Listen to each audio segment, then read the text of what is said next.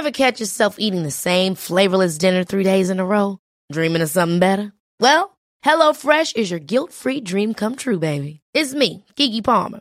Let's wake up those taste buds with hot, juicy pecan-crusted chicken or garlic butter shrimp scampi. Hello Fresh. Stop dreaming of all the delicious possibilities and dig in at HelloFresh.com. Let's get this dinner party started.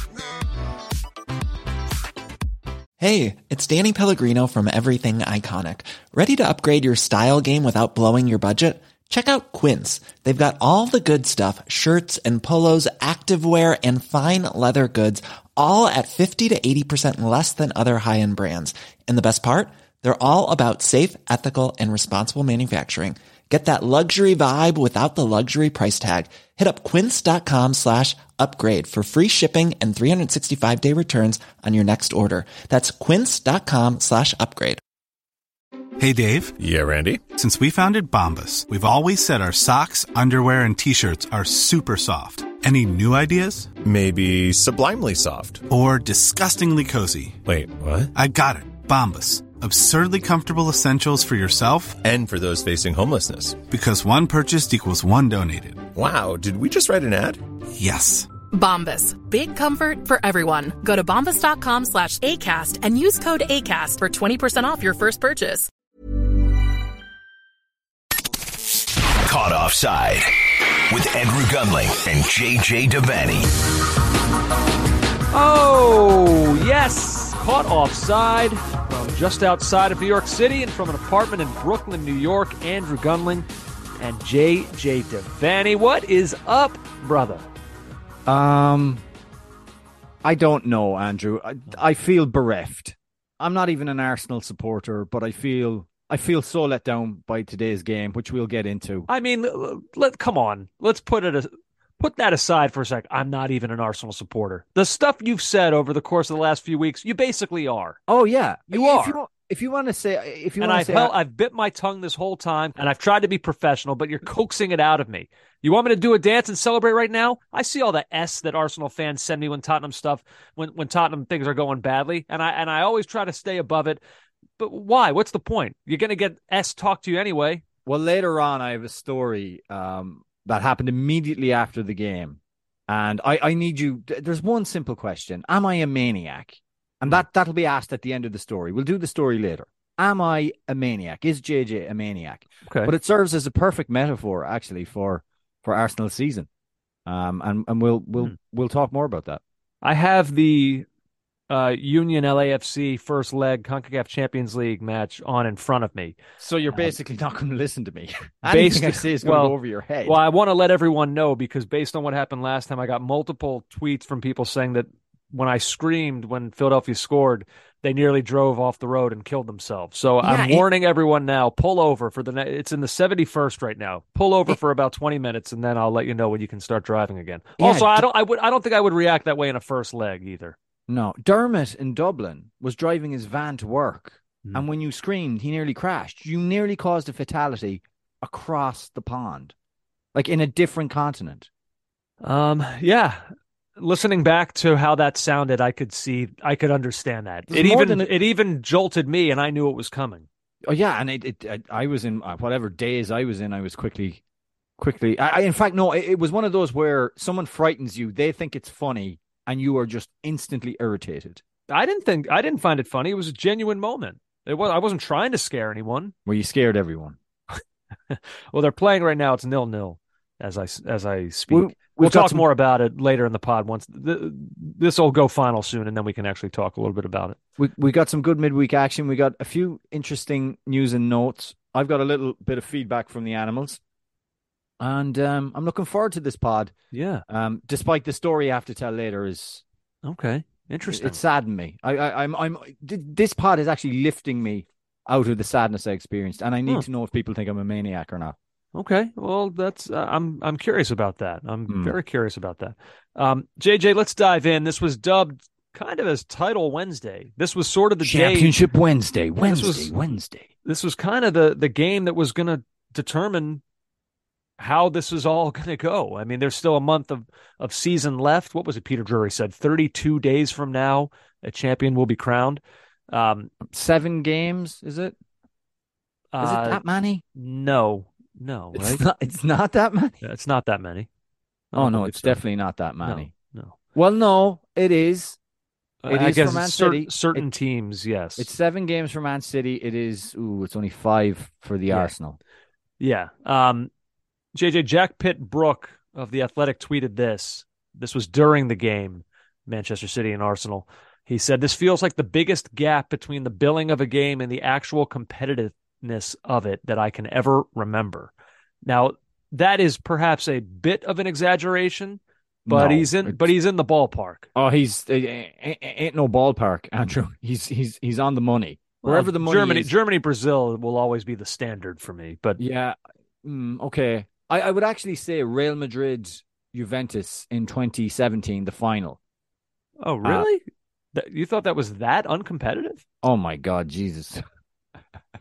It really was. I mean, I know Mandzukic started off with the goal and everything, and everyone was like, "Oh!" And then Madrid just pummeled them. Yeah, especially for a club of Juventus's size. And what about Bayern Barcelona in the Champions League? That massacre. billing of a game and the actual competitiveness of it? I don't know if I think that was like I'm looking forward to this game, but I don't know if it had this massive billing because they play each other a fair amount. So, but maybe. All right. John Brewin had one. Uh, as teams running out of title gas go, which is to borrow your metaphor from earlier on in the week, Arsenal are up there with Newcastle in 1996 and Manchester United in 1992, just unrecognizable from what came before and looking absolutely dead on their feet.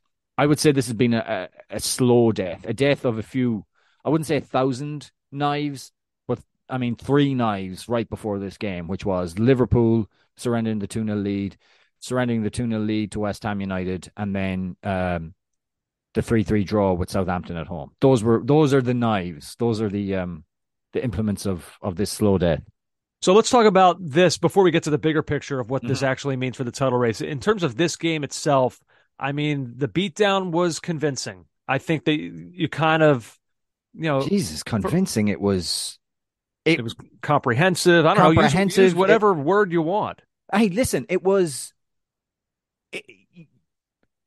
Take any Arsenal beating they've taken from Man City since the last time Wenger beat Pellegrini's side. Take any of those really heavy beatings, and this was not like Arsenal were in a title challenge game. Just wasn't. No, it didn't feel like that. Didn't look like that. They just right from the get-go, they just had nothing. They very nearly gave away a penalty 2 minutes in. Kind of thought that could have gone either way. Which I guess in the end, if that's how I felt about it, then I'm kind of happy VAR did what it did. It could go either way. We'll go with what was on the field. So I'm not going to argue about it or anything like that. But it was a 2-minute in warning sign. Yeah, I thought it was a penalty, but Arsenal, that was only the beginning. It only got worse from there. I mean, if you want to talk about, what happened to them today? I mean, to a certain extent, look, like we said, they don't look the same. They look tired. They're also not playing well. Like if you watched Thomas Partey, if you watched him play 3 months ago and then you watched video of today, you'd be like, what happened? Yeah. What's happened to this guy? Like he's just not the same player. I mean, the way Gundogan went right past him in the box. I mean, it's just. He didn't look fit though. He looked labored, and I mean he should have been sent off. There was so many opportunities to give him a second yellow and send him off, and it never materialized. But I mean, it goes back to a question we've asked about Manchester City for years and years. Like when they're so good with the ball and so good without it, what can you do? I mean, Arsenal didn't see enough of the ball to do anything with it. And when they didn't have it, City were putting together just these brilliant moves. They read Arsenal's press perfectly, and it was Arsenal executed their press, and then City said we'll go over that, which was evidence on the first goal. We'll flick it over, we'll clip it over the top. Haaland Haaland and De Bruyne, particularly in the first half, were linking so well. It was absolutely ferocious, and you have De Bruyne running off of Haaland after he takes it down from the air into space with Arsenal players running towards their own goal. And that is just absolute trouble. And on that goal, I should just say, I did tweet that I didn't think Ramsdale did that well. Watching it again, the way De Bruyne finishes, he whips it so it starts outside the post and comes in. And David Priest made the point, our dear friend, former Sunderland goalkeeper. He said that if that shot had been a straight shot, Ramsdale saves it. But it's elite finishing because of the way he whips it to start outside the post. I mean, a brilliant goal, an absolutely brilliant goal. And a way of showing, all right, this is what Arsenal do. We found a way to get around you. Like, if Sean Dyche, if that goal was scored by Sean Dyche, Sam Allardyce, Jack Charlton team, we'd be like, that is quintessential long ball football. But because it's City and it's executed in the way that it is, we're gonna gush over it. We're gonna say it's amazing, and we should, because it really is absolutely superb. And Arsenal never. I mean, Ramsdale, for all his shaky games, and he has had over the last 3 games, those 3 knives we talked about, he was brilliant in the middle section of that first half because he kept them in it. Like, how many times should City have rattled the net? It should have been 4-0 at halftime. Yeah. I mean, Arsenal were completely just not in the game. It's not like I can say Arsenal played badly because they never got a chance to get the ball to play at all. Well, that is kind of part of it. Like, they did. Like, if you can't get the ball off of City, then you are in some way to blame for the performance. Kevin De Bruyne was spectacular, and he has been throughout this entire City run. What a weird arc to his season. I don't know how to sum up his season exactly. I guess it's almost the opposite of like Mo Salah's season from a year ago. And I don't know if I would have predicted it to have gone this way. Well, I wondered, how do you come back from a third of a World Cup like that, where basically there's so much infighting going on, a golden generation is failing miserably, and you go back into club football and you just turn it on. You are just brilliant. Whereas it's only December that De Bruyne was saying how his team and his teammates were old and it was over for them. So, I mean, and I know the Belgian setup is not the same as the Man City setup, but even still, it's a weird kind of strange bog to have in the middle of your season and then to emerge from it and be absolutely brilliant. He was a joy to watch tonight. Yeah. He spoke to the guys at NBC, and he didn't do the usual platitudes. I'll give Peter Drury and Lasso and Dixon credit for getting this out of him, or maybe he was just ready to talk, but he spoke about how he messed with Arsenal. So he played a position, if you remember, and I don't know if you do, the 2008-2009 season when Liverpool were on a title charge and Gerrard suddenly stopped playing very centrally. They had like Xabi Alonso or Mascherano or Lucas Leiva there, and Gerrard played almost in behind the striker. So in behind the midfield. And so De Bruyne was explaining that he would, when Partey would go and press, he'd just pop in behind him and into those spaces. And it's like, what do you do? Because you know City can play a ball to him. You know they've got that in their locker to clip one over or to pass through someone. And so it was a constant threat for Arsenal to have this guy pick up in the half spaces and literally in behind Thomas Partey and Granit Xhaka. So, I mean, he was just brilliant. I think it was actually Peter Drury asked him, were you just allowed, and I'm paraphrasing here, do whatever you wanted and float it into those areas? And obviously, I don't think Pep would allow a do whatever you want, guys. Hey, let's freestyle it here, except with Messi. He would be the only one he would allow do that to. But essentially, it was about reading what Arsenal were doing and reacting to their press. And City had Arsenal's number completely. Yeah, and you saw it all night long. De Bruyne was part of it. Haaland was the other part. He was, I want to say he was brilliant because he was a part of so much. But by the same token, his job is to finish. It feels like on another night, he might have scored 3 or 4. Yeah. He scuffed a couple, but he did eventually finish late on in the game and did so in record-setting fashion. He sets the new 38-game record for the Premier League with his 33rd goal of the season. He's got 49 goals in all competitions, the most ever by a Premier League player since it all started in '92. The most by any top flight player in England since Clive Allen, JJ, in '86, '87. Tottenham's Clive Allen. How about that? Duncan Alexander noted something on Twitter that was interesting to me about Erling Haaland. He said, Haaland now has 7 Premier League assists this season, matching Paul Scholes' best return in a single Premier League campaign. If he can add goals to his game, he'll be some player. 7 assists. By the way, his tweets are great. And because of Elon's friggin' new algorithm, I never see his tweets anymore. Well, why don't you just follow him? There's a way to solve this. I follow him and I'm not seeing his tweets. Do you know who I don't follow and I'm seeing them? I'm seeing this dweeb from the Daily Wire, Matt Walsh. I see all his freaking tweets. I see everything from him. All his absolute weird stuff pops up on my timeline. All his campaigns. And I'm like, I don't follow you. Get me back. Duncan Alexander at Oily Sailor. It's like imprinted in my mind. Yeah. I love his tweets. Jesus, Elon. By the way, they took away our tick because we won't pay for it. This whole thing of over the last week of people complaining about this, I could not possibly care less. There was a time honestly, when we really cared. Well, I couldn't, but like I'm so tired now of seeing celebrities almost boasting about like how they won't pay for their check mark or whatever. Like I don't care about that. You're not special. Like hearing you proudly declare that you will not pay for your Twitter. Ooh, what a stance to take. Yeah, like even that I now find nauseating. Like everyone just stop. I remember you did have just a quick digression, a bit of a meltdown around 2016, 2017. It's like, why is our account verified and neither of us are?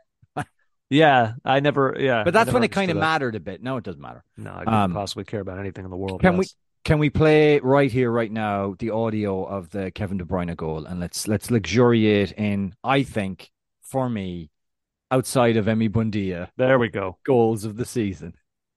Stones for Haaland, holding, and finding De Bruyne. Grealish is the extra man. De Bruyne win himself and scored beautifully.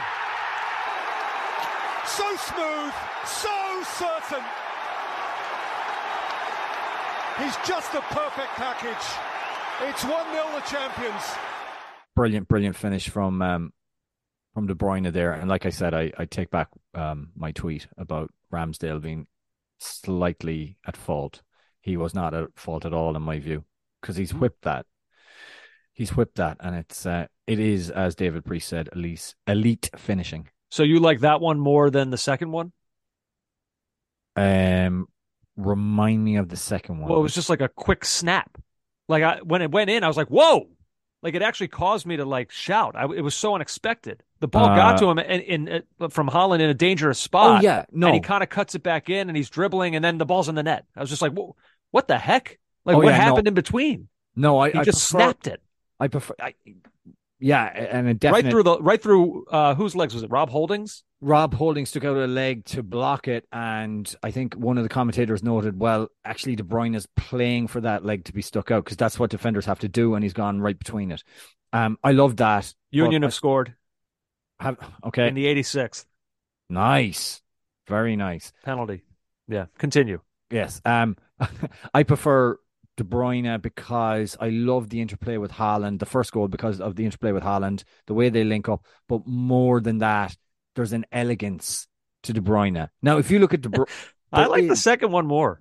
There's a the way Haaland, the way he wins it in midfield, the little flick to the 1-2 that they play together. I mean, we're arguing over like fillet steak at some expensive New York restaurant. It's like, oh, your steak is much juicier than mine. Well, mine's got that lovely garnish, and we're all paying like $70 for a steak. So I want to stop with the steaks. Guernica or the Mona Lisa?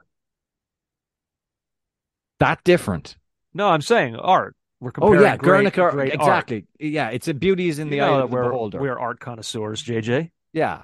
If this was 10 years ago, I would have named 2 extremely attractive women and we would have debated their merits, but you can't do that now, so we don't won't even think about it. But yeah, beauty in the eye of the beholder, and I just like De Bruyne kind of in stride, and he had so much to do, and he goes, I'm just going to hit this, and he hits it perfectly. He's spectacular. They were all spectacular today. It was like we said, it was super convincing. So where things stand now, so Opta before the game, JJ, they I don't know, they've got their own supercomputer and they ran the numbers and they basically laid out all the scenarios of here's the percentages, how they'll break down if City win, if it's a draw, if Arsenal win. Well, I'll tell you this, City winning, I mean, for however much you guys think it feels over, the computer agrees. It's now 91% for Manchester City to go on and win the title. Had Arsenal won today, it would have been 56% in Arsenal's favor. Had it been a draw, it would have been 72% in Manchester City's favor. But 91% is where Opta's computer has it now for City's chances of winning the league. That sounds about right. Now, Pep talked about it. He said, I mean, look, he's got to say the right things here. He can't. Nothing's over. It's not like it's not. It's simply not. But he said, I had the feeling that the next 3 games will dictate a lot. Game by game, we'll see what happens. The next 3 games are really important. Fulham on Sunday, then 2 games at home. These 3 games will dictate if we can do what we have to do. So he's right. Like City, I wouldn't expect it to happen. It would shock me. But if they slip up, if this between this and Real Madrid, if their focus was on this and that too much, then yeah, maybe Fulham is kind of one of those trap games. Who knows? Again, I think this team is just, they don't do that. They don't do trap games. Every game, they're machines. And so, I don't know. I think today marked the end. Yes, I totally agree with you. I was trying to do it in song format. So I narrowed it down to 2 songs. It's Over by Roy Orbison.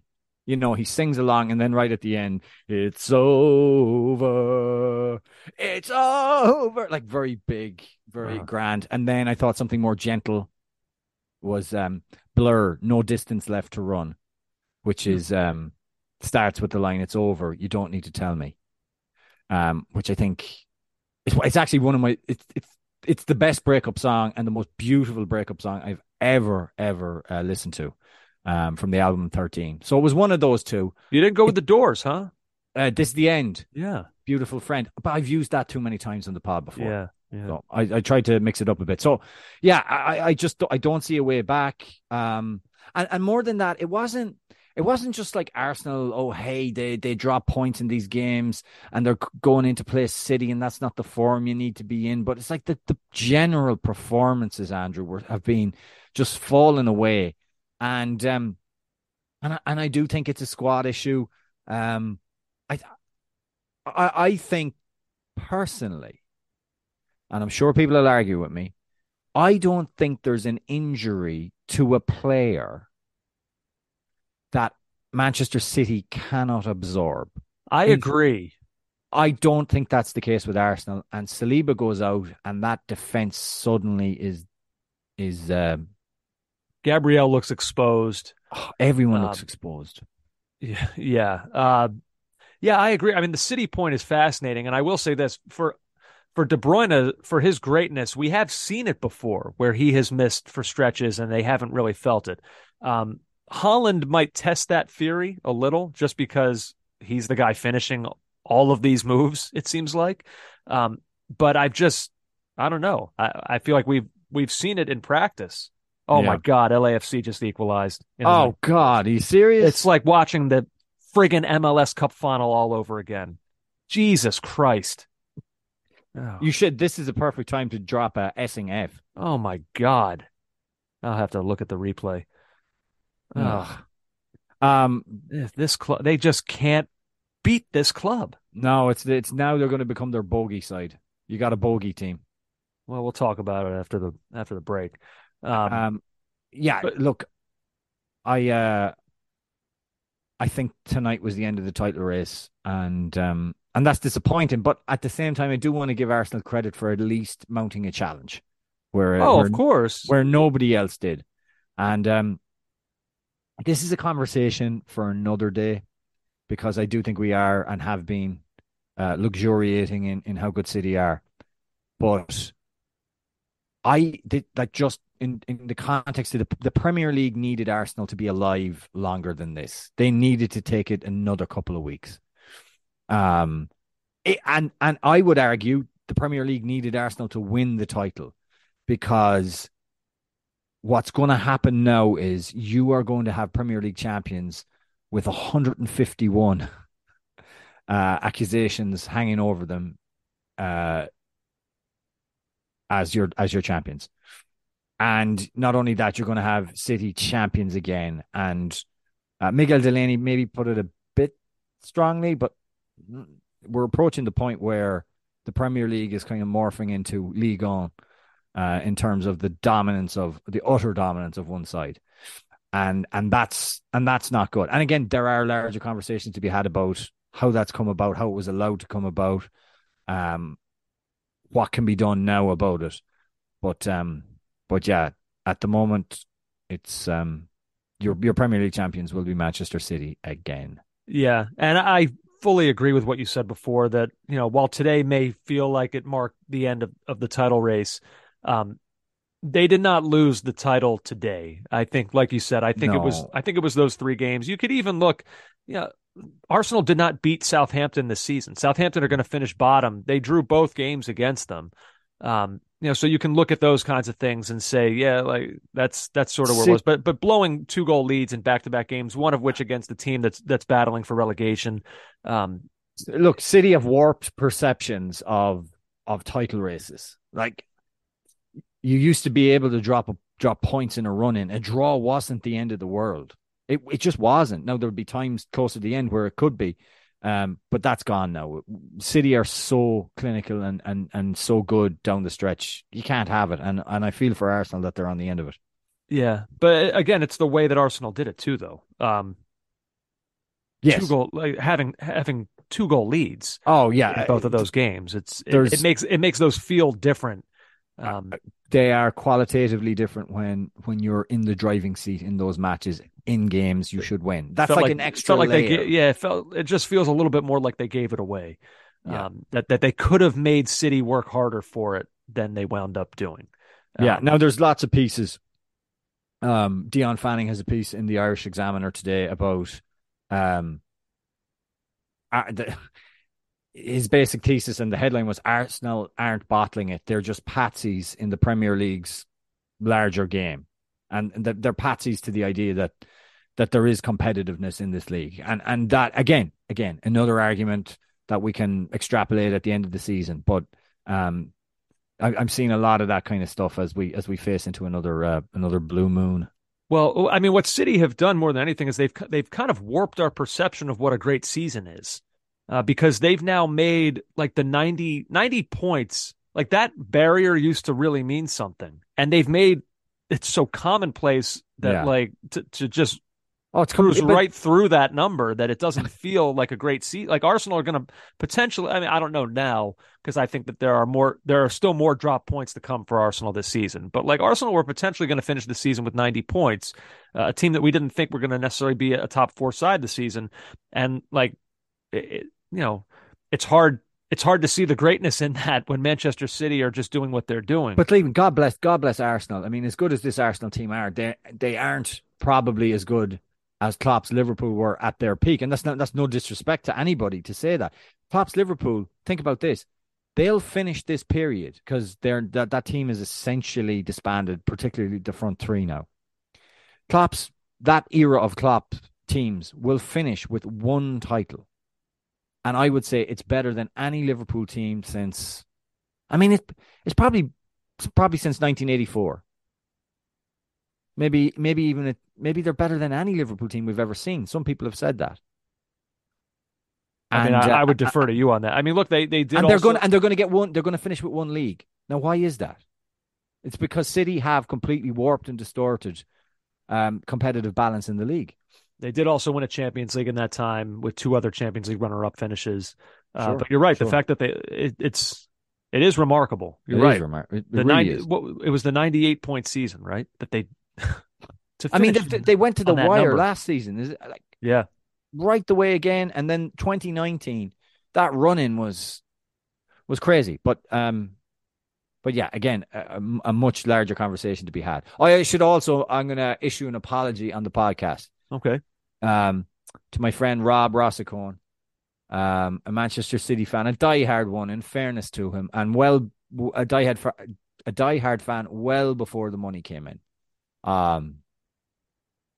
As a long-standing Arsenal supporter, I was not gracious enough in our WhatsApp groups. I should be happy for him, even if I am not happy with the overall result tonight. So, an apology from me to Rob specifically, and the rest of the City fans. I would like to just tell you, no, go f*** yourselves. I mean, there are a lot of them like your friend who have been at this for a long time. There are, yeah. Not like God. him. No, not like him. He was at Main Road, man. He remembers Main Road. So, whatever. Anyway. So there you go. So look, nothing's officially over yet. Who knows? Maybe there could be another. There's no twist coming. Here, it's done. But it would surprise me greatly. It would surprise me greatly. We can't move on. We can talk about the Bulgarian league now. Let's see. There are a few other midweek results, JJ, that we'll get to in just a sec. But before we get to that, we want to remind everybody out there that support for Caught Offside is brought to you by Manscaped. Oh, yes. The best in men's below-the-waist grooming. Manscaped offers precision-engineered tools for your family jewels. Manscaped recently launched the Ultimate Men's Hygiene Bundle, the Performance Package. So join over 8 million men worldwide, 8 million, who trust Manscaped with this exclusive offer for you, 20% off and free worldwide shipping with the code CAUGHTOFFSIDE at manscaped.com. And like we mentioned before, they sent us the Performance Package. It is spectacular. I'm working my way through it, Andrew. I just want to say I'm particularly loving the Crop Preserver, which is the below the waist deodorant, because the smells have to be good down there. And if you're a busy man like me with an active lifestyle, you got to ensure that. It wouldn't matter. It's fine. Right. I'm very sedentary. I mean, it's not going to matter if you just sit there. And the Crop Reviver, which is a below the waist toner. I've never had a basement in as good a shape as this. That's good to know. That's important. I'll say this about it. First off, look, my exploits before all this are now well known. Have horrified people. Yeah, I know. Like I said, there were a few psycho shower scenes in there, and those are just a distant memory. I mean, with the lawnmower now, the chances of that are vastly, vastly reduced. And it's the kind of thing where I now have used it, and I think to myself, like, what the hell was I doing? Yeah. What was I actually? What was this whole operation before this? And that is how all of you will feel too if you get this thing. Whatever your routine is currently, you're going to use this thing and you're going to think, I can't believe I was doing this any other way. It's that easy. Cleanup is that easy. The whole process, it's just easy. It's got the 4000K LED spotlight, so there's nothing gets left behind, JJ. Put it that way. No, and I've created a map of the Iberian Peninsula. Just the other morning, I was feeling that way. So and I did it with extreme accuracy. It's like a bizarre plot, like to some like Da Vinci Code history. Like if JJ were killed in that movie, he used his blood to like make a map. This would be how you would show. Yeah, just a rough map. Pull his pants down. Why? He's got a map made out in his pubes. Let's pitch that. Can we pitch that?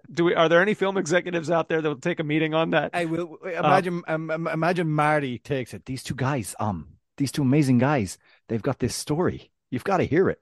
What's it involved, Marty? Pubes. And a map groomed into him. Fascinating.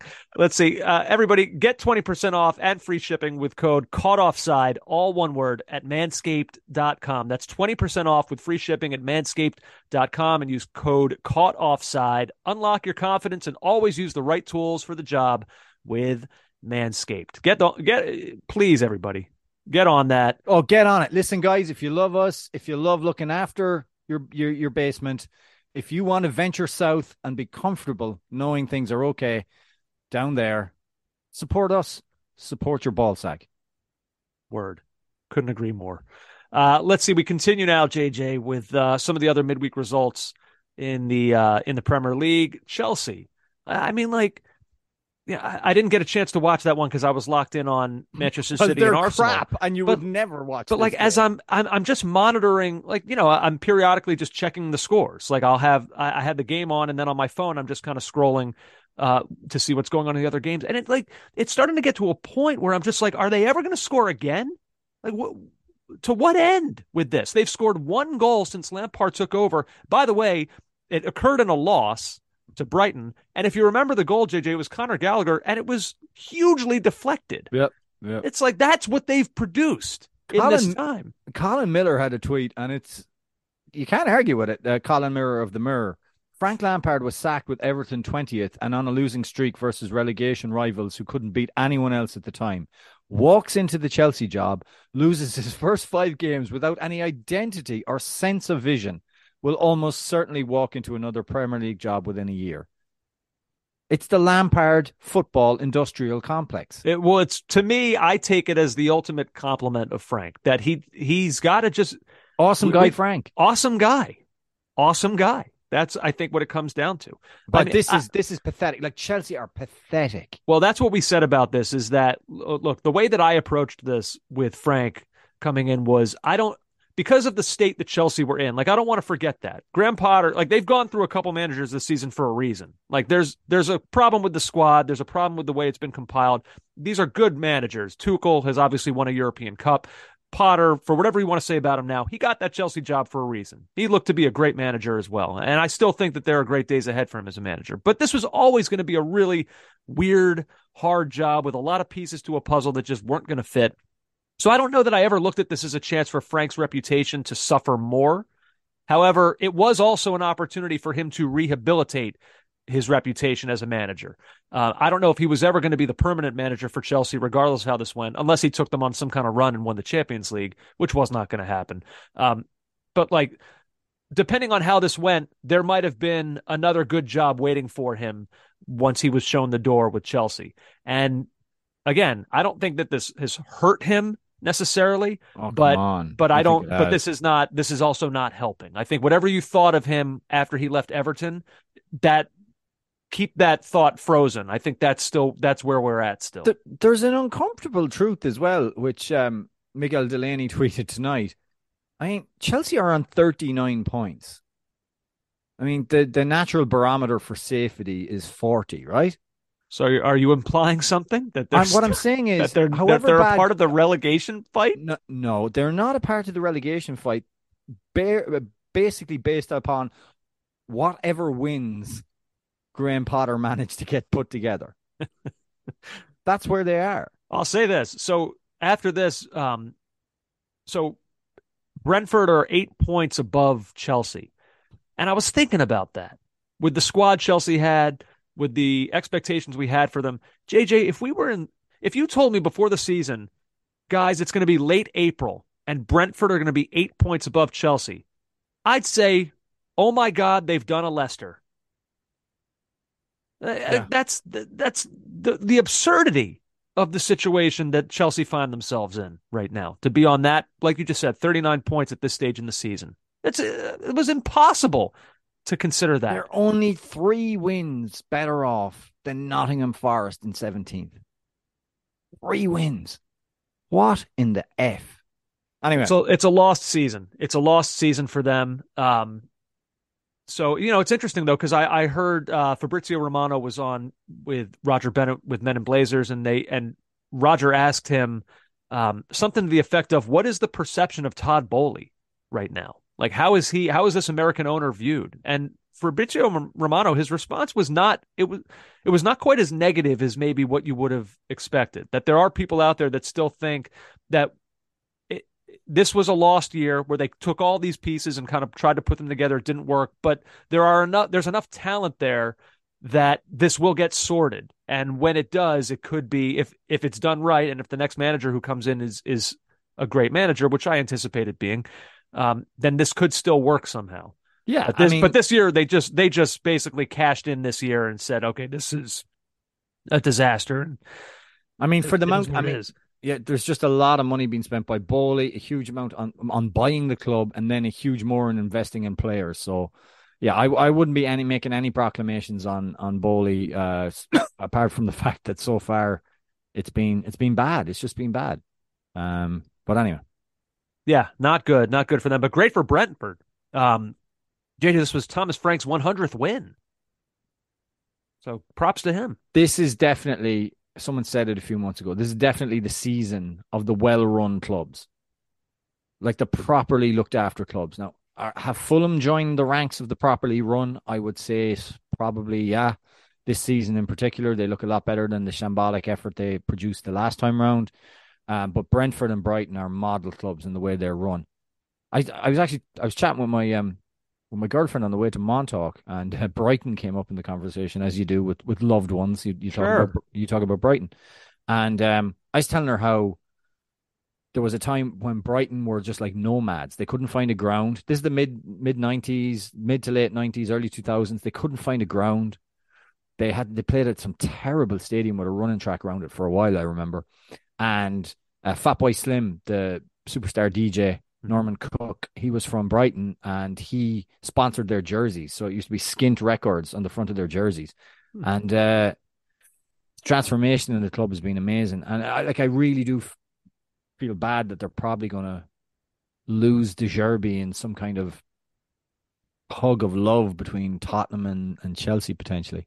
Although maybe he won't fancy either of those jobs. I don't know. Yeah, I don't know. Anyway, I don't want to speculate further. Let's move on. Nottingham Forest move out of the relegation zone thanks to an impressive win over the aforementioned Brighton. Yeah, well, Brighton looked. I mean, first of all, Brighton looked a bit kind of, I don't know, as a long Sunday for them, and there will be a lot of disappointment because they should be in the FA Cup final and they're not. And going 120 minutes, going to penalties. But it was a really, really important win for Nottingham Forest. I mean, it was their first win in like 12 or 11. Huge win to kind of move them out of the relegation zone. The City ground was jumping. And they survived Brennan Johnson missing a penalty. And who was it scored the penalty for them, Andrew? I thought that was good. They didn't go back to Brennan. Oh, Morgan Gibbs White, that's right. Danilo with the goal to put them ahead was huge, running away on the break and drills a low one. So that's a great win and an unexpected one for them. It's not that it doesn't mean anything, but as good a win as that is, it's only has them a point above Leicester City. And now you look at it though, Everton. I'm not saying they're cut adrift, but that's 2 points from safety. They have a game in hand. Themselves in Leeds, Andrew. I think I agree with what Robbie Mustoe said tonight on television. I think Southampton are gone. But yeah, maybe we should talk about Leeds now, actually. Yeah. So a huge relegation matchup between them and Leicester City.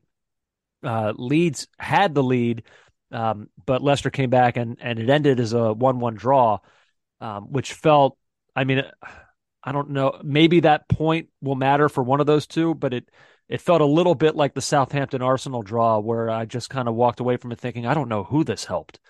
I don't know. I mean, the fact that Leeds were in the lead at home is just, it was really gutting for them to give that up and not go on and win the game. You've written something here, and I guess you'll have to explain it to me. Things turning a bit toxic for Weston McKennie. So Weston McKennie has been through not necessarily a fault of his own, has kind of been dragged into a bit of a controversy among Leeds supporters where there's this guy who I guess kind of purports to be a friend of McKennie's or an acquaintance or something to that effect. And he's conducts these Twitter spaces, and in the most recent one, he kind of made some comments which don't reflect all that positively on McKennie's time with Leeds and how he feels about it. I'm reading here now from the Yorkshire Evening Post. McKennie has released a statement on social media following backlash to comments made on a Twitter Space live stream yesterday. Again, McKennie did not take part in that live stream. No. But there were approximately 800 listeners at its peak.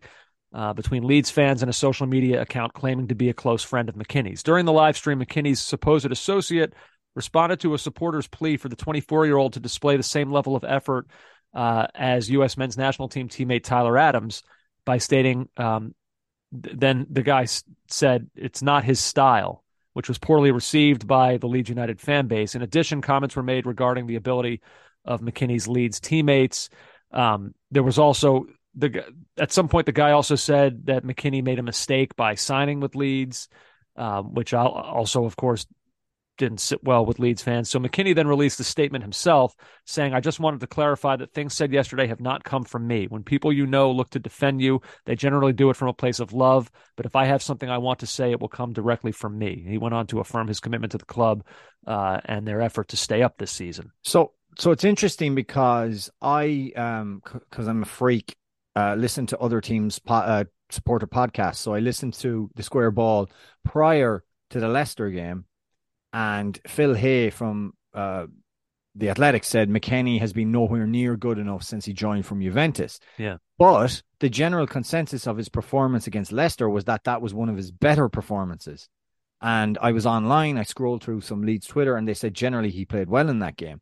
So he does not need this S floating around. What have we always said, though? He said, he goes, when people look to defend you, they generally do it from a place of love. So this guy who was speaking is clearly a friend of McKinney's. Yeah, that is true. That is absolutely true because he hasn't dissociated himself from it completely. And it's what me and you always say. The last thing you want when you're a sports star is your wife sounding off, is your mother sounding off, is your cousin sounding off. It just isn't helpful. It's never helpful.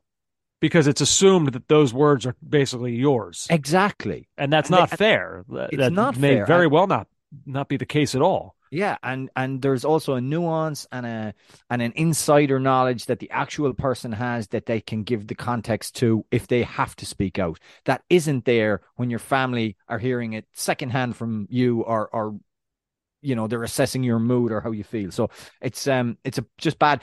Weston needs to just lock it down. Tell your man to shut up. Stop doing Twitter spaces. When the season's over, we'll be able to do more of a retrospective on how this went for all the Americans that were in the Premier League this year. But I would say right now, in looking at how it's gone for Leeds, Tyler Adams aside, and of course his season ended through injury, so that's not great either. This has not gone well. Obviously, Jesse Marsch lost his job. Brendan Aronson started brightly, and then it has fallen off a cliff for him. And McKinney, I mean, that was a huge signing. For Leeds to be taking a player who's playing, not always starting, but playing and sometimes scoring. He scored key Champions League goals for Juventus. I mean, that's a big move for Leeds United, especially in a relegation race. And that has not panned out. It has not been. I don't know. I would imagine that Leeds supporters probably don't have the highest approval rating right now of American soccer, but they love Tyler Adams, and rightfully so. I would give them a break there because I think if they were to direct their ire towards anybody, it would be why Jorginho Rutter has been signed and used so sparingly. Like this goes deeper than just the Yanks that have come in. Of course, but those are big pieces to this team. It was the manager. Aronson was supposed to be a big signing. McKinney was supposed to be a big signing, and Adams unfortunately is hurt. And he was arguably their best player. Well, the more you watch Leeds, the more Tyler Adams' stock rises in when you see the midfield. And in fairness, McKennie and Roca is not a midfield that's going to work for them. They need someone more number 6 minded, and that's not those two guys. JJ, Liverpool come from a goal down, and they hand West Ham an important defeat. As for a little while there, a few minutes. West Ham had that lead, and you were thinking, boy, we said the other day that it feels like they're moving a little bit closer to safety. Obviously, they're not there yet. This could have been a huge jump to that, but Liverpool do what we've seen them do so many times in years past, not as much this year, but they come from behind and they get all 3 points. So Liverpool kind of, I don't know about Champions League places, but they keep their hunt alive for some sort of place in Europe. For as high as they can possibly finish, I guess, yeah. Not too much to say about this one. Little controversy towards the end about it's one I don't know. I could see it go a handball that could go both ways on Thiago. He's falling, but it hits his hand. And we know the rule about supporting yourself. If you're supporting yourself using the ground or trying to use the ground as you fall over and the ball hits your hand, then it's not a handball. But I can see how it could be construed in both directions. So if it was given as a penalty, I wouldn't have been that mad. The fact that it hasn't been, I'm okay with that too. Whatever. But it's gonna. I mean, potentially, if it has real negative implications for West Ham, they're going to look back on it and they're going to have a gripe about that, I think. Cody Gakpo, JJ, scoring again, rounding into form a little bit here? Yeah, kind of. I mean, we thought his coming out party was against Man United in the 7-0, but he kind of came out and then went back in again for the following games. But he's hitting a bit of form, I guess. It was a speculative effort, Andrew, from long range. Interesting thing, it was a nice little threaded pass into his feet from newly minted midfielder, permanent midfielder, perhaps, Trent Alexander-Arnold, who picked him out. It was a nice little turn from Alexander-Arnold, the kind of turn you'd expect from a central midfielder. Slides it into Gakpo. It's a good shot, but if I'm Fabianski, it takes a few too many hops on the way into the net from that range, and you might feel like you did better.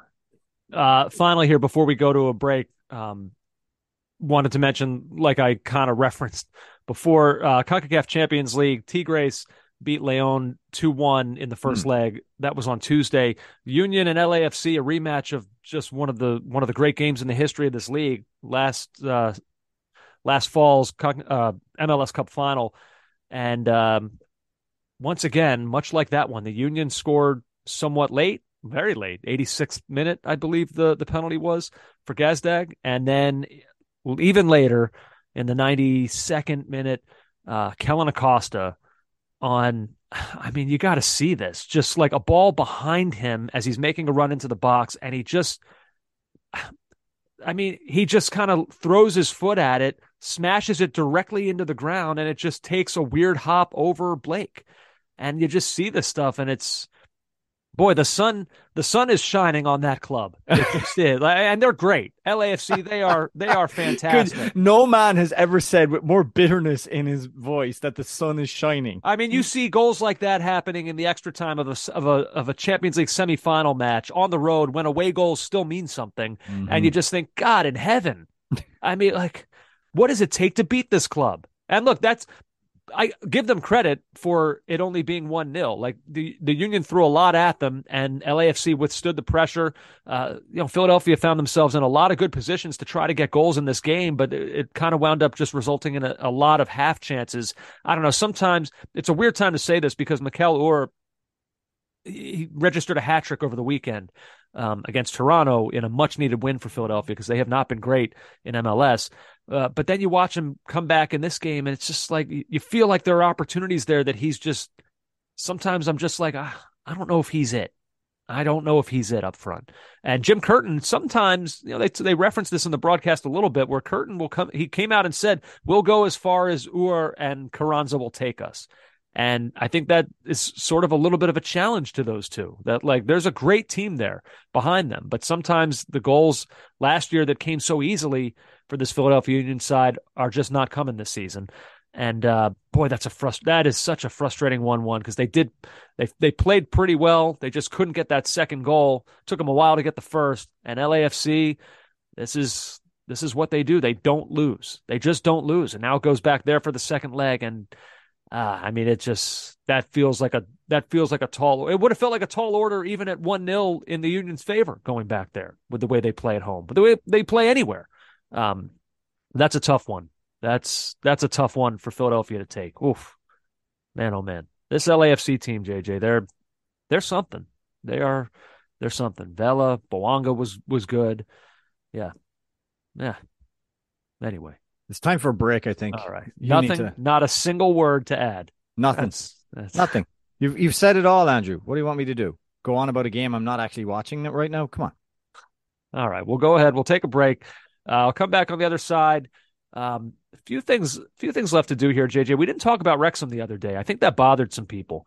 It did bother them, yeah. Okay. We must all be part of the festival that is this amazing fairy tale, but it's not a fairy tale. Okay, so wow. Okay, so we'll make sure we'll get some of JJ's really negative thoughts about what seems on the surface be a pretty happy, positive story. He'll find a way to make you feel horrible about it. I look forward to that. It should be fun and joyous. More Caught Offside still to come. There's never been a faster or easier way to start your weight loss journey than with PlushCare. PlushCare accepts most insurance plans and gives you online access to board-certified physicians who can prescribe FDA-approved weight loss medications like Wegovy and Zepbound for those who qualify.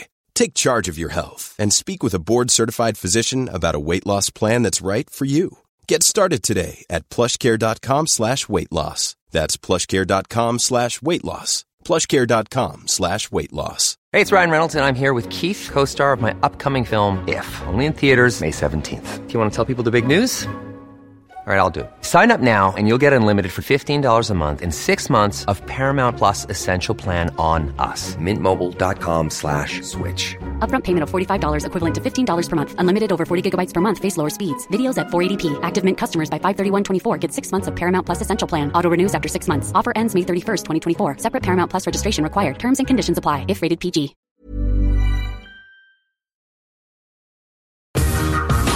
Oh, back now.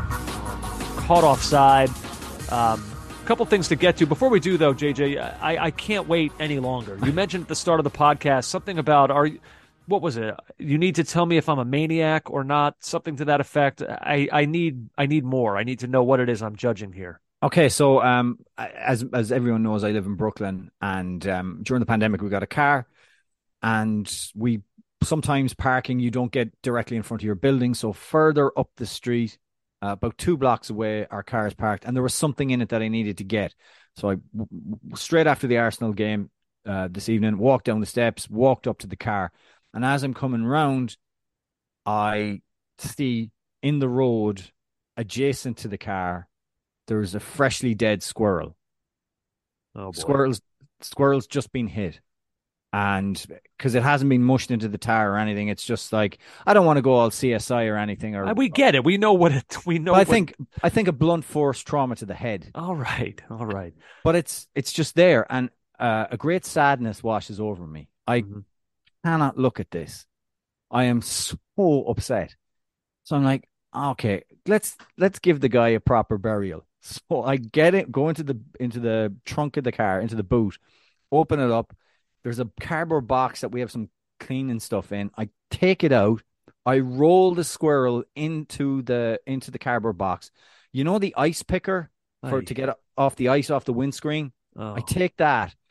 I walk to Prospect Park, which is just right at the top, about maybe 500 yards, with this freshly deceased squirrel in the box. I go in. I estimate that the soil will be just soft enough, particularly in around the trees, where I can give this guy a burial. And I proceed to hack the ground open in behind one of these trees in the park, and I make a shallow grave. Well, not shallow, actually pretty deep, pretty good grave. I put him in and I cover him over. Mm-hmm. And midway through digging the hole, I did think to myself, what if someone from Parks and Rec comes over and goes, "What are you doing?" Like, how do I explain this? But it just seemed at the time like the right thing to do. I couldn't bring myself to throw him in the bin. I can't do that. You're not supposed to put like the carcass of animals in a bin and have someone find that. Also, it's undignified for the squirrel. Mm-hmm. So yeah, that wave of sadness drove me to dig a hole. Like I was like Robert De Niro in Goodfellas, like hacking away. Trying to find a place to put the body. Am I a maniac? Am I a maniac? This is all very grim. I was not expecting this. Are you a maniac? Is there something wrong with me? Here's what I would say to this. What you did was very sweet. It was. Very thoughtful. But like, is it country? It's also, it's a little bit, it is though. I don't know that I would have done what you did.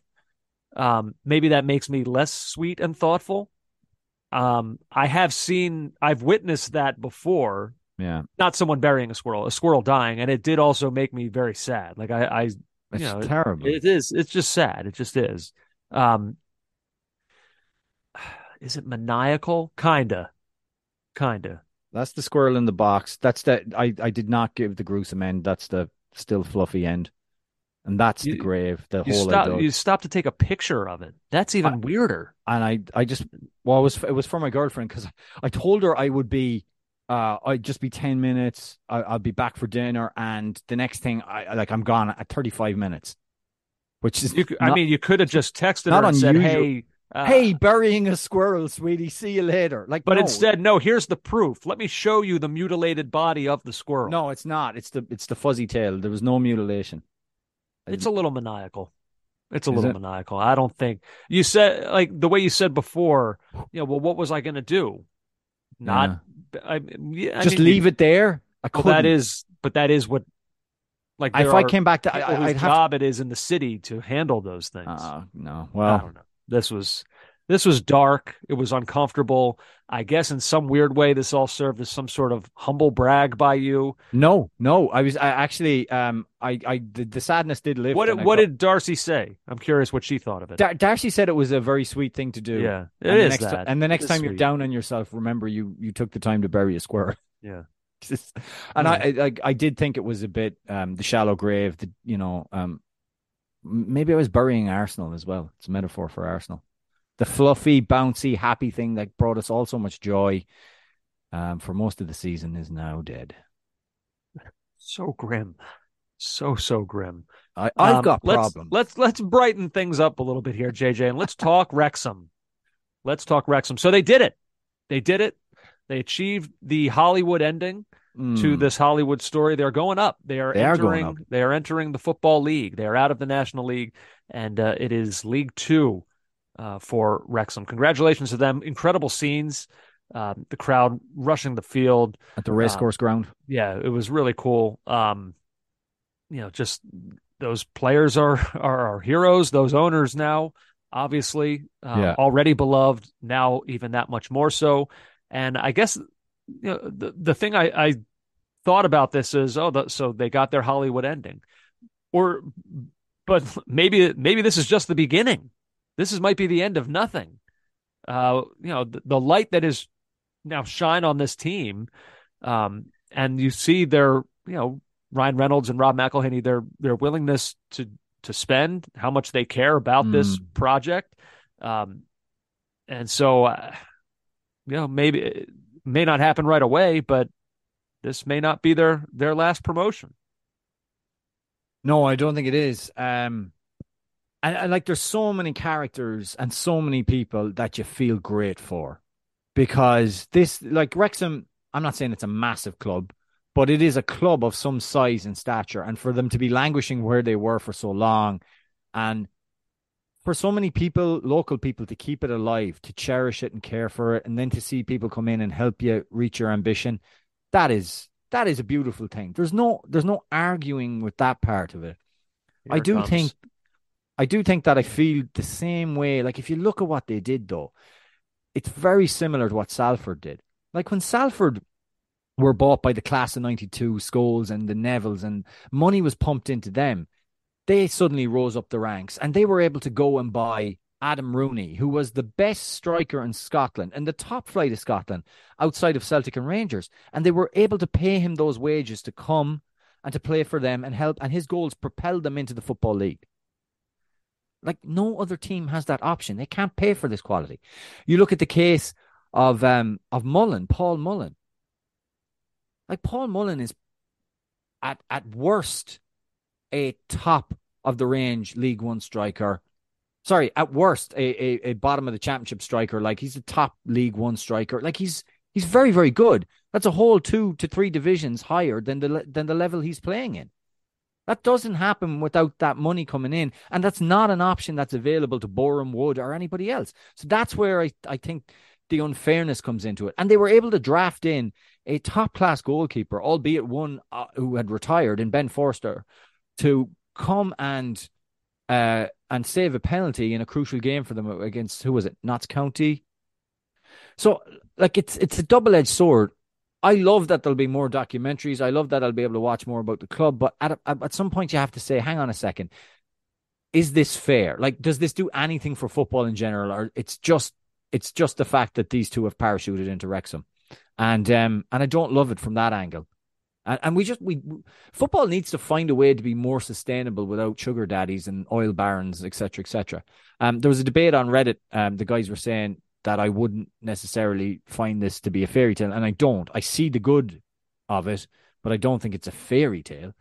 Well, look, it kind of is. I'm not saying it's a fairy tale necessarily for Ryan Reynolds or Rob McElhenney, but if you are a longtime Wrexham supporter who has been through it, and then all of a sudden this, like, oh my God, this is happening to us. Like, I can't believe what's happened here. Like, my club, look at this, look at what's happened. Like all these great times that these guys have brought. Yeah, sure. And like, I am looking at it like maybe bigger. Like they picture. never expected anything like this. Yeah.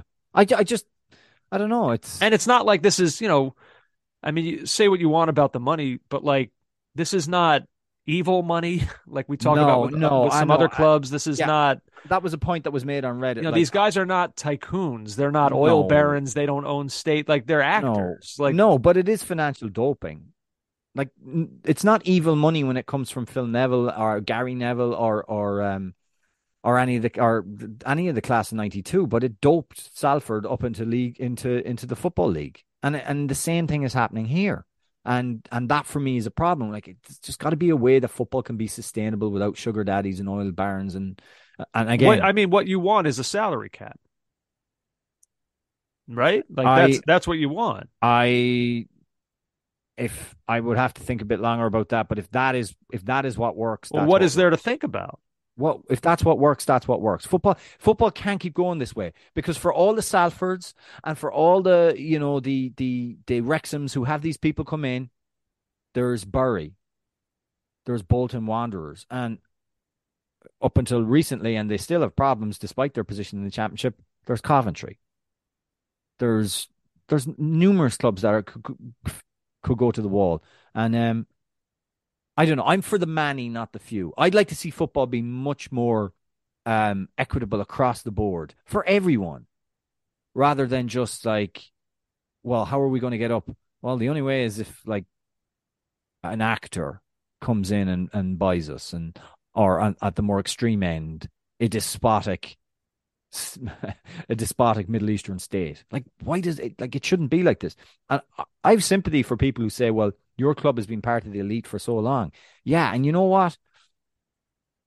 That should have been addressed too. Back in the day when Liverpool and Manchester United, because of their fame and the way they won trophies, were just able to get all the best players, etc., and just cement themselves in the top ranks of football.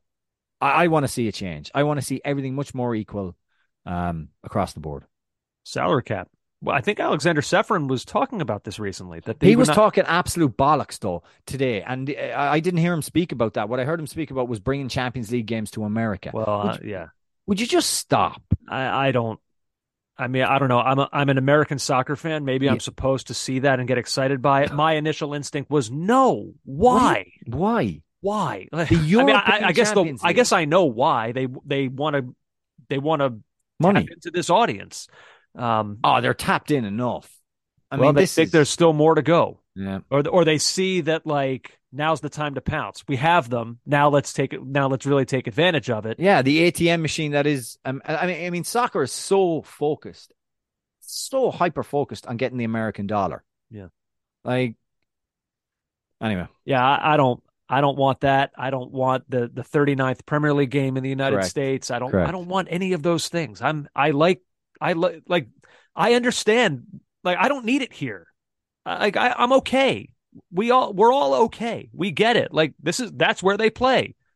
But like, if I go to Europe for a European experience, like I go to Paris for Paris, it's not the same if they ship it all over to like Louisiana or wherever. That's not how it works. Place matters in football. Geography matters. It's the European Champions League. It's interesting that you went with that analogy, because Paris kind of literally was shipped to Louisiana. Well, yeah, I know. Yeah, that's wasn't the best. Anyway, but it's like when, in Sligo when we were kids, New York style pizza. No, it's not. It's not. Yeah. Well, anyway, there you go. That's, I don't know, the Wrexham thing. JJ, who would it? I feel like an American an American soccer fan's head might explode if Wrexham and AFC Richmond actually were able to meet in a match. Ugh, why? Like what? I'm at my absolute limit with Ted Lasso. I watched, so I did. It's the reference. It's now not the show. Uh-huh. Every friggin' dullard on Twitter, when they want to reference something in soccer, they go, "It's like that time in Ted Lasso with the thing." I watched the first episode of this latest season. Yeah, I'd say it's brilliant, is it? Yeah, it's like Seinfeld all over again. What happened? I mean, did your man say football is life again? Oh, I hope he does. He's good at that. I'll say this: I didn't really laugh during it, and at one point, Amanda looked at me, and she's like, "So, what do you think?" Like during the episode, it's never a good sign when you say that while you're watching a show. No, it's the realization this is. There's no amount of feel good can change that. Ain't no polish in this turd. Look how happy you are. Oh, this is all you ever wanted. People to be as miserable as you. It's not about it's again, I got preached in another email. It's not about football, JJ. It's not even about this is the best. This is the absolute daddy of this. What have I done? The guy emails me, JJ, it's not about football. He said it's not even about the jokes. It's about relationships. Okay, if it's not about the jokes, then I'll watch This Is Us or Party of Five or some other absolute crap. If it's not about the jokes, if it's not funny, why the are you watching this? I take umbrage with you suggesting that This Is Us was crap. Oh my God, This Is Us. I never watched the full episode. I'm only going on the trailer. This is the trailer. Scott and whoever, they've been together, but Scott's got cancer. And he's got cancer while his house is burning down. And and the house is burning down with also all their children inside. This is us. You just don't get it. That's the problem. You don't know how to feel things. You even said that on the last podcast, I think. The cat has stabbed the dog, and Can we move on before you make me feel awful about truly everything in the world? Oh, my God. Hey, let's talk about dead squirrels, and let's go from that and talk about Wrexham and how that story is actually a crap story. And let's go from that and talk about what's a funny show at AFC Richmond and how it's a disaster on television. Well, okay, let's go to Tati Castellanos, JJ. He scored 4 against Real Madrid. How do you want to S on this? Why didn't he score 5? No, that's a brilliant thing. That's great. Unbelievable. Great for him. Yeah. Score 4 versus. I mean, this is incredible. This is the stuff of dreams. It is for Girona. They beat Real Madrid 4-2. Another one of those games. Not to move it off of Tati Castellanos, who I was reading now because he's on loan there from NYCFC, and the price tag. I mean, they were quick to point out. Okay, 15 million. That's where we're at now. So we'll see. I think he's. I mean, God, you score 4 against Real Madrid. Should 15 million in this day and age? That doesn't seem so crazy, right? But hang on. We've seen what he can do. Yeah, but don't forget he's within the CFG group, so maybe there's transfers are done differently. You know, the Real Madrid side, another one of those games where I'm just like, who is this team exactly? Their sole focus now is destroying Manchester City's dreams. Yeah, although Barcelona did also lose midweek. Not. I mean, look, that title race, much like the one in England, is done and dusted. But I don't know. Barcelona losing, maybe for a brief moment there, I would have reconsidered. Probably they lost to Rayo Vallecano. Yeah, but Tati Castellanos. I saw that, and there was some cool clips circulating of NYCFC players kind of watching it in like the cafeteria, celebrating along with it. It was pretty neat. Enjoyed that. He's great. I mean, God, we witnessed it here in MLS, and he was great to watch here. Yeah. Absolutely. Yeah. And then finally, JJ, more promotions. It's not just Wrexham that are going up. Burnley and Sheffield United, they will both be rejoining the Premier League. And it sounds like Vincent Kompany, whose name has come up a little bit here and there for possible managerial openings, it sounds like he's going nowhere. He wants to see this through, at least temporarily. Well, I kind of agree with him, wouldn't you? Like, he took the risk. I think it was a risk for him to go to Burnley when he did. He was at Anderlecht. There was European football, etc. And Burnley was freshly relegated, playing in a very particular style of football, and he's come in and he's done a brilliant job. What a job Vincent Kompany has done. Yeah. Changed the style of play completely. They do not. This is Burnley, not 2.0, like 3.0. It's completely different to what they did, and finished 10 points ahead, or currently 10 points ahead of Sheffield United, who have also rejoined the ranks of the Premier League. And then Luton Town, in unbelievable position on 78 points, 4 clear of Michael Carrick's Middlesbrough. So everything from like Middlesbrough, Luton and Middlesbrough have wrapped up those playoffs, the first 2 playoff spots. And then 5th and 6th is Coventry on 66, Sunderland 65, Millwall 65, Blackburn 65. West Brom 63 without Daryl DK. We never mentioned that when we were talking. We were all like, oh. Yeah, I mentioned Daryl DK's injury. I know, but we never mentioned that he wouldn't be available for West Brom. We were kind of... we talked about for the U.S. I thought it was implied. If he's out for the U.S., he's out for West Brom. Yeah, all right, okay. But it's so tight down there. Preston 63. The championship. The championship. Fantastic. Absolutely fantastic. And I can't wait for the playoffs. Yeah, those are always always are fun. Certainly, the stakes are never higher than in those playoff games. Let's see, JJ. Don't have too much else here. There was one thing I wanted to mention, sort of beyond the bounds here of soccer, but I've been watching, of course, the NBA playoffs lately, and sometimes you come across these moments where you hear a quote and you're Dylan Brooks, who's just taken on this persona of I'm going to be a villain. I don't care how manufactured or cultivated the image is. This is who I am now. And whatever. But the other night after the Grizzlies won, he's got sunglasses on. He's in the locker room afterwards, and he's talking about his antagonistic approach to LeBron, and arrogantly, proudly, he proclaims, I poke bears. And since uttering that quote, JJ, the Grizzlies have lost 2 games, although I got to check and see what they're doing tonight. They were up actually earlier, so maybe they won. But after he said that quote, they lost the next 2 games. He got thrown out of one of them. In the other, LeBron hit a shot at the buzzer to send the game to overtime, and then hit another in overtime to seal it. And I was watching that, and I just thought, my God, like rarely do you see a quote go so bad so quickly. Like I immediately went to the Matt Hasselbeck, we want the ball and we're going to score at the overtime coin toss. And then he immediately threw a pick 6 to lose the playoff game in Green Bay.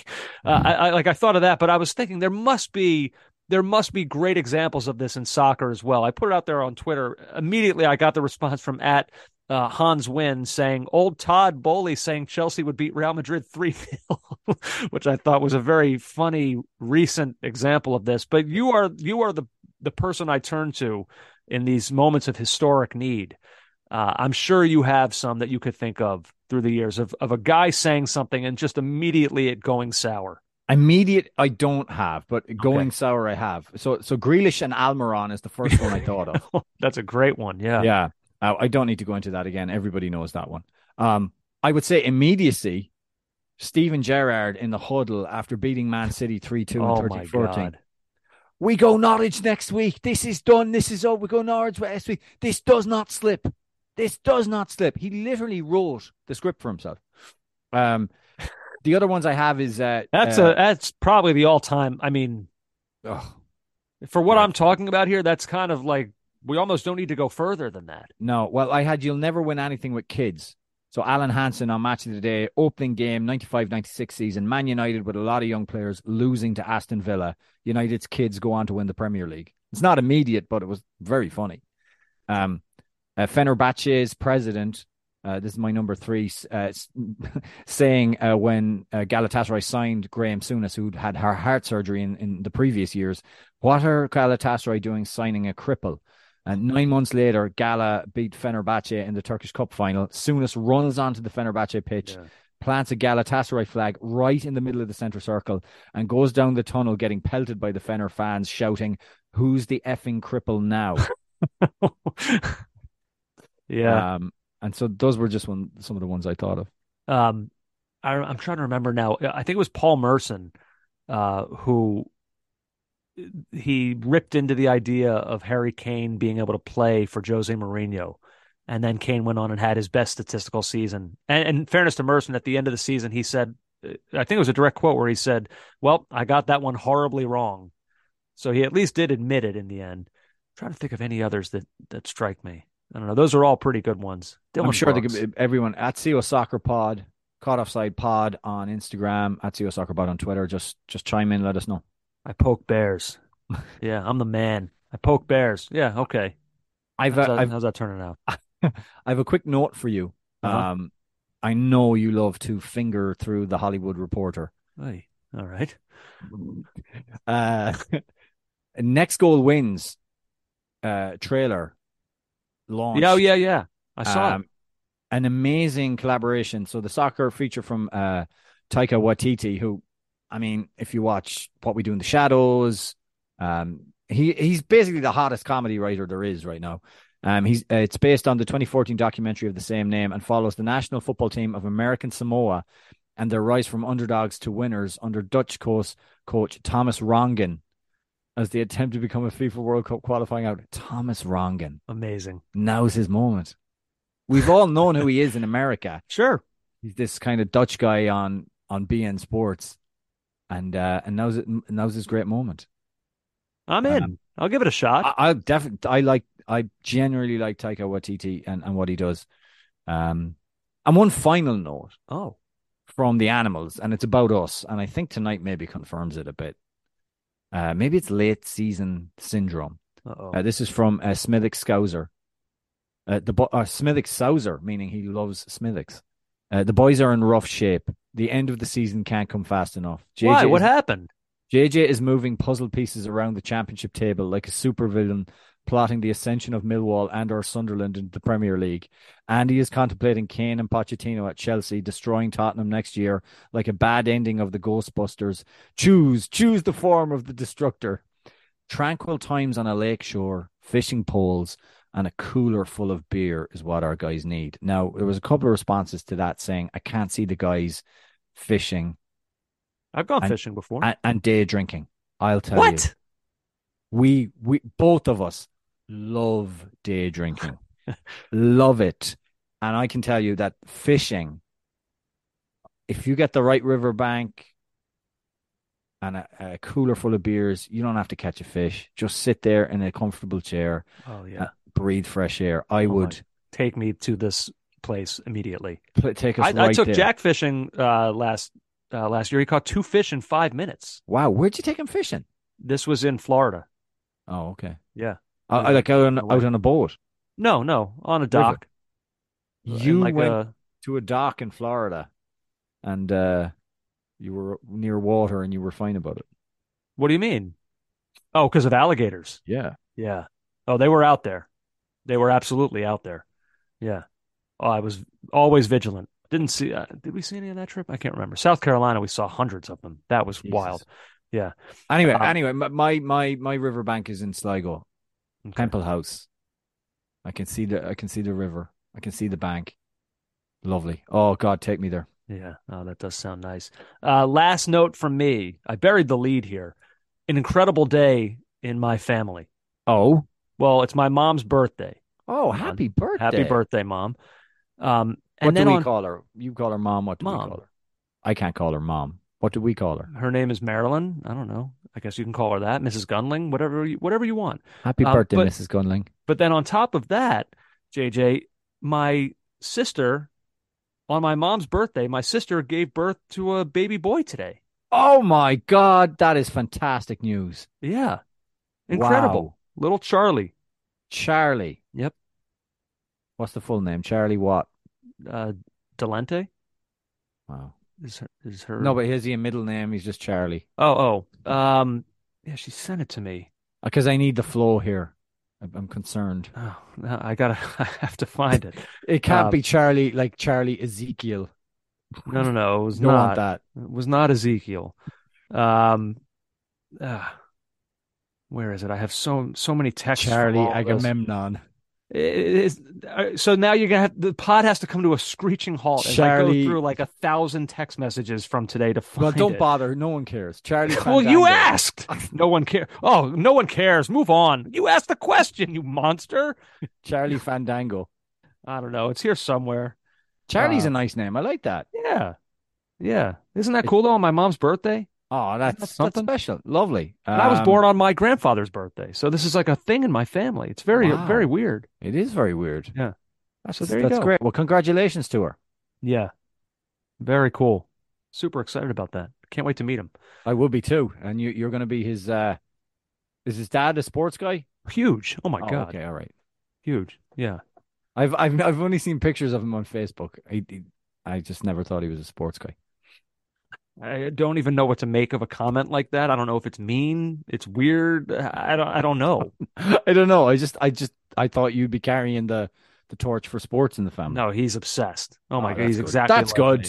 Yeah. That's good. Anyway, hey, this was a lot of fun. This was a weird pod. I enjoyed it. It was. Oh, this was a weird one. What's wrong with us? I don't know. I can't put my finger on exactly. You talked for like an hour about a dead squirrel. It was. Yeah. A strange one. Sometimes you get those. Can be no way of knowing. Who knows what you get next week? Tune in and find out. JJ, to you I say... Check you later, fun boy. I'll see you, man. Take care. You've been listening to the Caught Offside Soccer Podcast.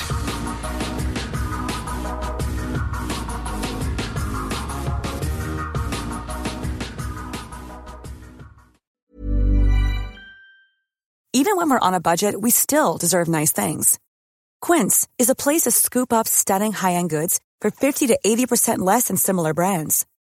They have buttery soft cashmere sweaters starting at $50, luxurious Italian leather bags, and so much more. Plus, Quince only works with factories that use safe, ethical, and responsible manufacturing. Get the high-end goods you'll love without the high price tag with Quince. Go to quince.com/style for free shipping and 365-day returns. Hold up. What was that? Boring. No flavor. That was as bad as those leftovers you ate all week. Keke Palmer here, and it's time to say hello to something fresh and guilt-free. Hello Fresh. Jazz up dinner with pecan-crusted chicken or garlic butter shrimp scampi. Now that's music to my mouth. Hello Fresh. Let's get this dinner party started. Discover all the delicious possibilities at hellofresh.com. Planning for your next trip? Elevate your travel style with Quince. Quince has all the jet-setting essentials you'll want for your next getaway, like European linen, premium luggage options, buttery soft Italian leather bags, and so much more. And is all priced at 50 to 80% less than similar brands. Plus, Quince only works with factories that use safe and ethical manufacturing practices. Pack your bags with high-quality essentials you'll be wearing for vacations to come with Quince. Go to quince.com/pack for free shipping and 365-day returns.